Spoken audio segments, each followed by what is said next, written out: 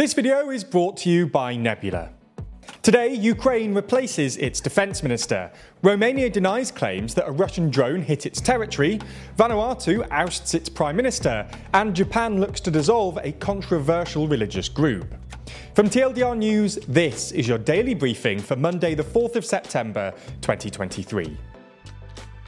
On Sunday, Ukrainian President Volodymyr Zelensky made clear that he plans to replace his defence minister, Oleksiy Reznikov, in what could well be his biggest reshuffle since the start of the war in Ukraine in February of last year. Speaking about the change, Zelensky said that he plans to replace Reznikov with Rustem Umerov. Umerov is currently in charge of privatisation. Zelensky added that Oleksiy Reznikov has gone through more than 550 days of full-scale war. I believe that the ministry needs new approaches and other formats of interaction with both the military and society at large. Autumn is a time for strengthening. Right now, Zelensky is asking Parliament to approve Umerov. This reshuffle comes in the wake of a series of corruption scandals levelled against the Defence Ministry. As part of these scandals, the ministry is accused of inflating food prices for the army and inflating the costs of military jackets. While some suspect that this may be the reason behind the reshuffle, Zelensky himself did not make reference to this in his statement. It should be pointed out that while the defence minister is in charge of procuring weaponry and mobilising troops, Ukraine's armed forces operate independently from the defence ministry. The presumed new defence minister was previously a successful businessman and, since September 2022, has served as the head of an agency that auctions off assets and manages government-owned factories and properties. This reshuffle appears to be happening at the same time as Russian President Vladimir Putin is meeting with Turkish President Recep Erdogan. This meeting was an attempt by Erdogan to get Putin to agree to another Ukraine grain deal. Russia quit this deal in July. The deal was originally agreed to earlier in the war, after being brokered by the United Nations and Turkey in an attempt to keep grain flowing out of embattled Ukraine. We'll update you on this if anything further is agreed to. There's more on the way, but be sure to subscribe and ring the bell to make the daily briefing part of your daily routine, or just search for us on your podcast app to listen along. Romania has denied claims from Ukraine that a Russian drone hit Romanian territory overnight on Sunday. Ukraine's Foreign Ministry spokesperson wrote on Facebook that, according to Ukraine's State Border Guard Service, last night during a massive Russian attack near the port of Izmail, Russian Shahed fell and detonated on the territory of Romania. However, the Defence Ministry of Romania, which is a NATO member state, released a statement firmly denying the claim, adding that the ministry monitors in real time the Russian drone attacks on the Ukrainian ports, which sit just across the river Danube from Romania. The statement goes on to say that at no time did the Russian attack pose direct military threats to our national territory or Romania's territorial water. Ukraine's ports on the Danube have become the main route out of Ukraine for exports of grain and agricultural produce, after Russia withdrew from the UN-backed Black Sea grain deal earlier this summer. As such, the ports of Izmail and Reni have become the targets of Russian attacks. So that's the news from Romania and Ukraine. Let's move and discuss what's been happening in Vanuatu.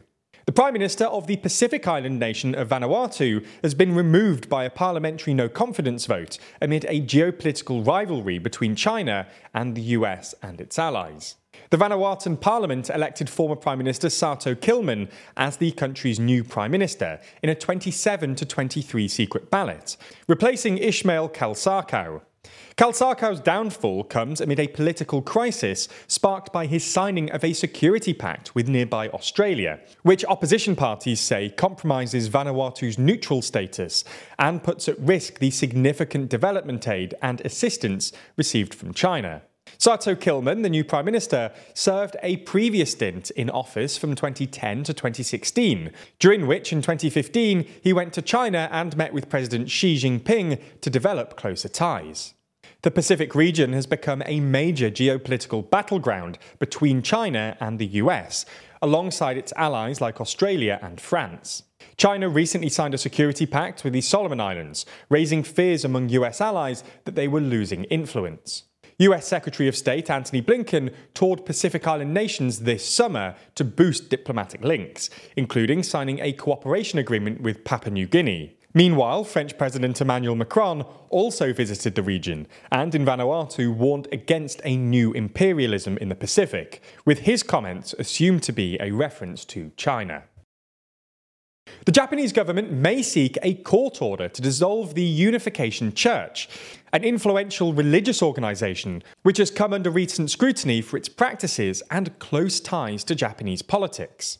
The Kyodo News Agency cited a government source who said the government could be subject to a court order to disband as soon as next month, following the completion of an investigation into the church's questionable fundraising activities. One Japanese newspaper, Asahi Shimbun, quoted a source as saying the church had carried out vicious, organised and continued activities, outweighing arguments of freedom of religion. The renewed public attention on the Unification Church came after the assassination of former Prime Minister Shinzo Abe last year. The suspect told police that his family had been bankrupted due to his vulnerable mother's donations to the church, and that he blamed Abe for promoting it. As a result, this generated questions over the close ties between the church and members of Japan's ruling Liberal Democratic Party. Prime Minister Fumio Kishida has been trying to quell this criticism, including by reshuffling his cabinet and enacting a law to restrict malicious donation solicitations by religious groups. The Unification Church was founded in South Korea in 1954 by self-proclaimed Messiah Sun Myung Moon, and as such, the church's followers are known as Moonies.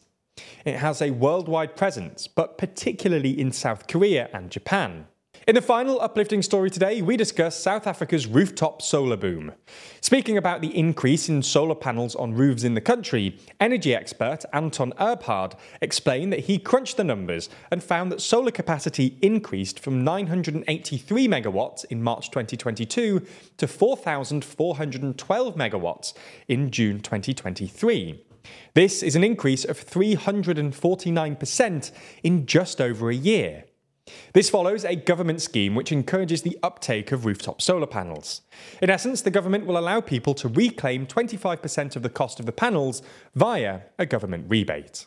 On the topic of Shinzo Abe's assassination, there's also the matter of political assassinations more generally, which we actually discussed in the Daily Discussion.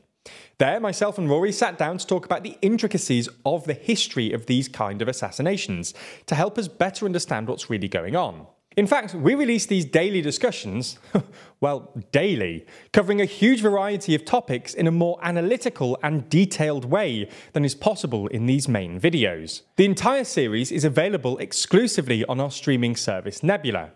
If you've been thinking about signing up, then I have some good news. For a limited time, we're offering lifetime memberships. Yep, if you sign up for a lifetime membership, you get access for as long as both you and Nebula exist. Plus, you're also funding new original content from your favourite creators. In fact, if you sign up using our link, then a third of that money goes straight to us, and the rest goes into the pool to develop new Nebula originals with bigger budgets and better production. Now, it's clearly a lot of money, and honestly, the best value plan is still the annual one. But if you really want to support independent creators and help us make even bigger projects, then this is the best option. Again, do make sure you use our link so that they know that you're supporting TLDR.